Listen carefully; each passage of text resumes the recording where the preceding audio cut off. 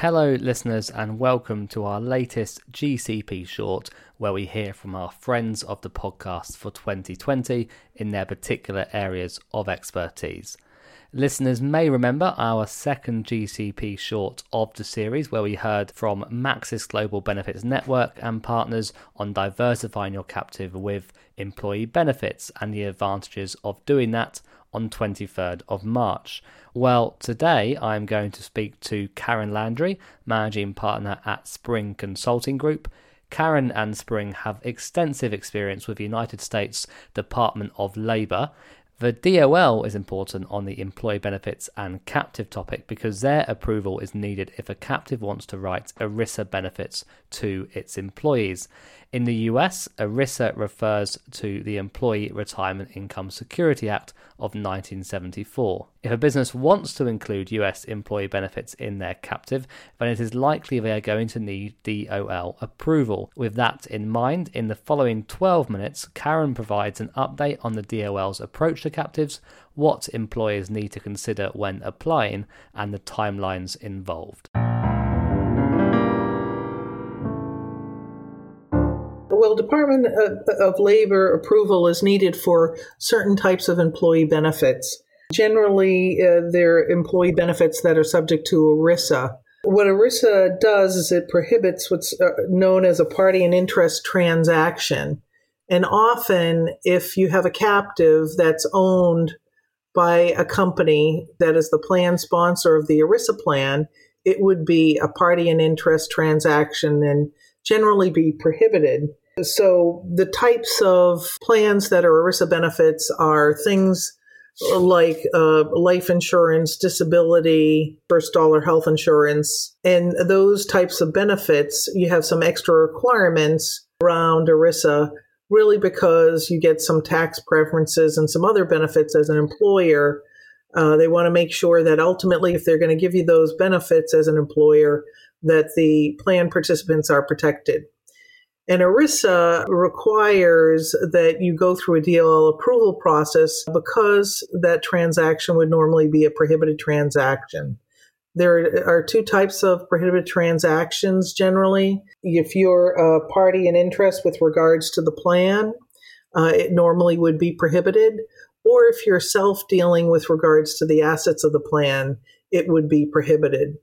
So the DOL requires an employer that might be engaged in a prohibited transaction to file an application to get a prohibited transaction exemption. What is the current Department of Labor outlook then, do you think, on captives and captive-backed employee benefits programs? What's their attitude towards it? I think the Department of Labor is re-engaged on captive transactions. I think the Department of Labor revisited their process. They wanted to move more towards a check-the-box approach to handling prohibited transactions exemptions.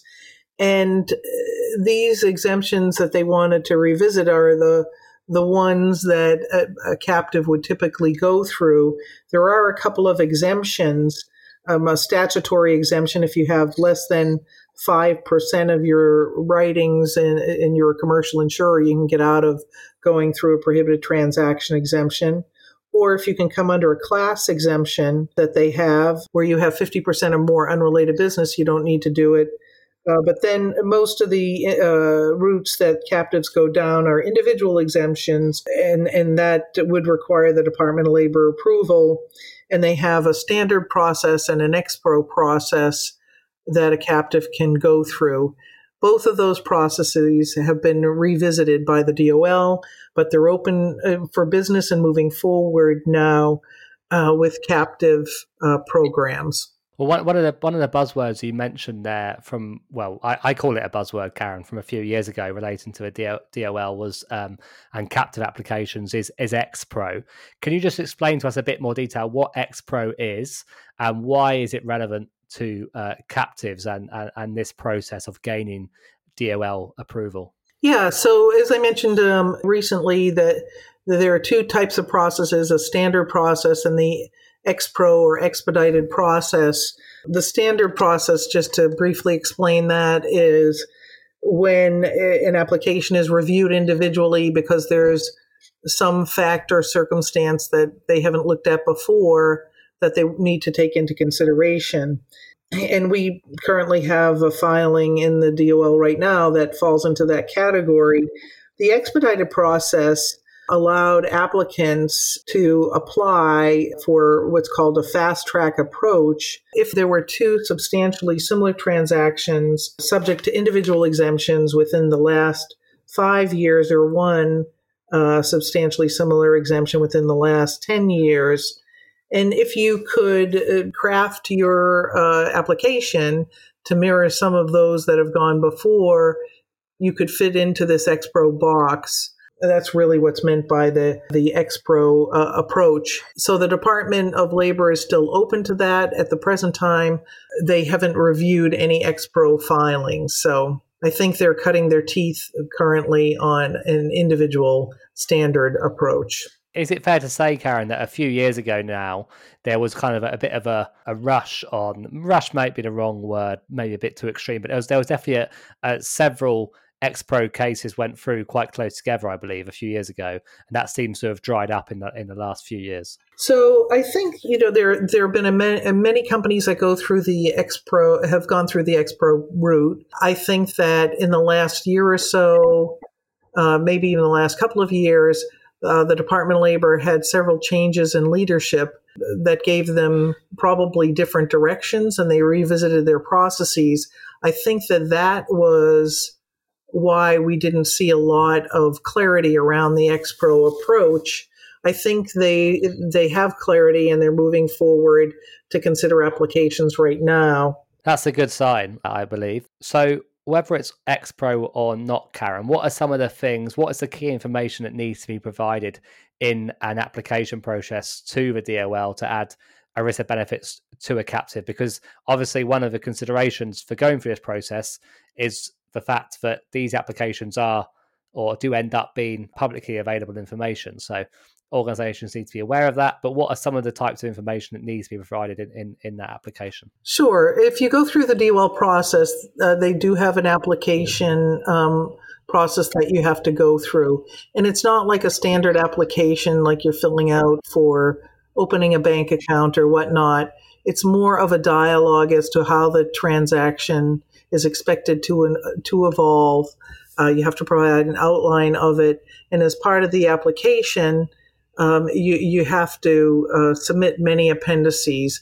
So the beginning part, it really is a dialogue as to how you comply with ERISA and why this transaction would be prohibited. It describes the transaction. You need to include some of the key elements of the feasibility study to outline the savings that would accrue. We would typically collect information and do that analysis for an employer. You have to have a certificate in good standing for the captive. You have to have the most recent audited financial statements. You have to have an independent fiduciaries report.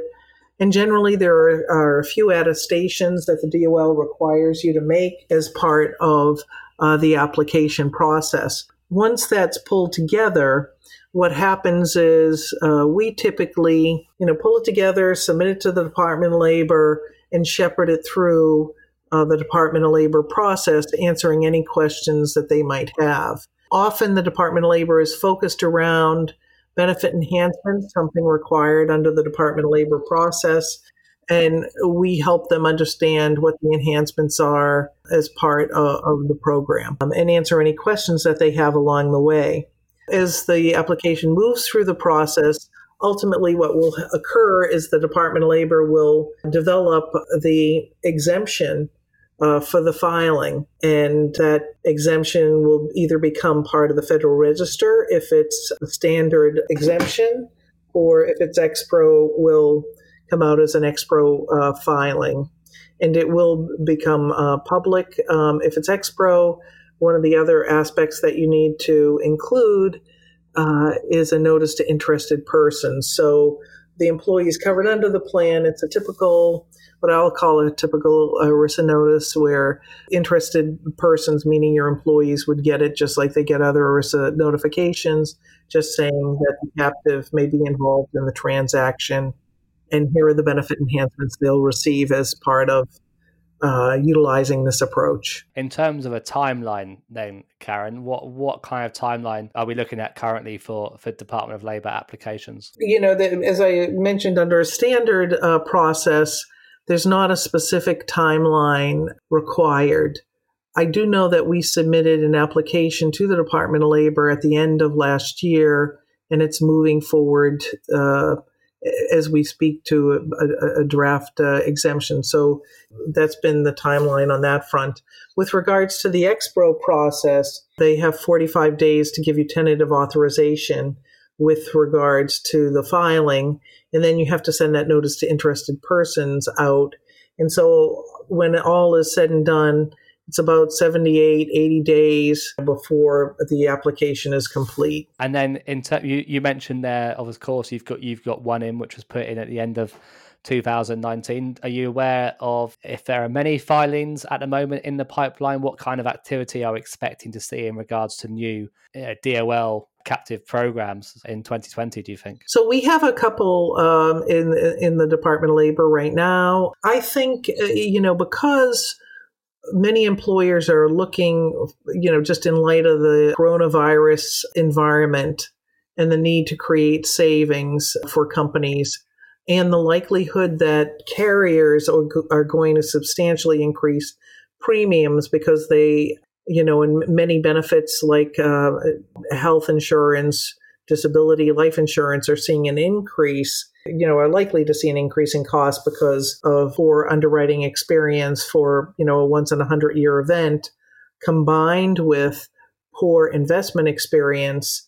I think that we're going to see an uptick in these filings now that the DOL has a few things moving forward.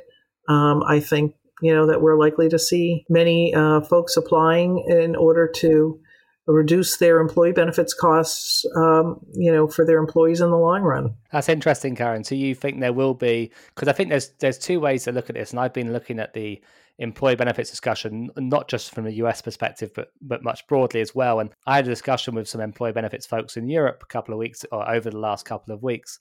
And of course, there's a balance, isn't there, between the exposure that the managing the health and well-being of your employees and getting that right in the most efficient way possible while hopefully improving their benefits. But also there could be extra exposure to these programs and extra exposure to these captives because of the coronavirus pandemic. But you think that in the long run, this should still prove to be the more efficient and better approach to fund it through the captive? Yes, I do. I think in the long run, it's more efficient because, if it's in the commercial market, the commercial insurers are going to be more conservative than a captive might be in projecting losses and in calculating reserves.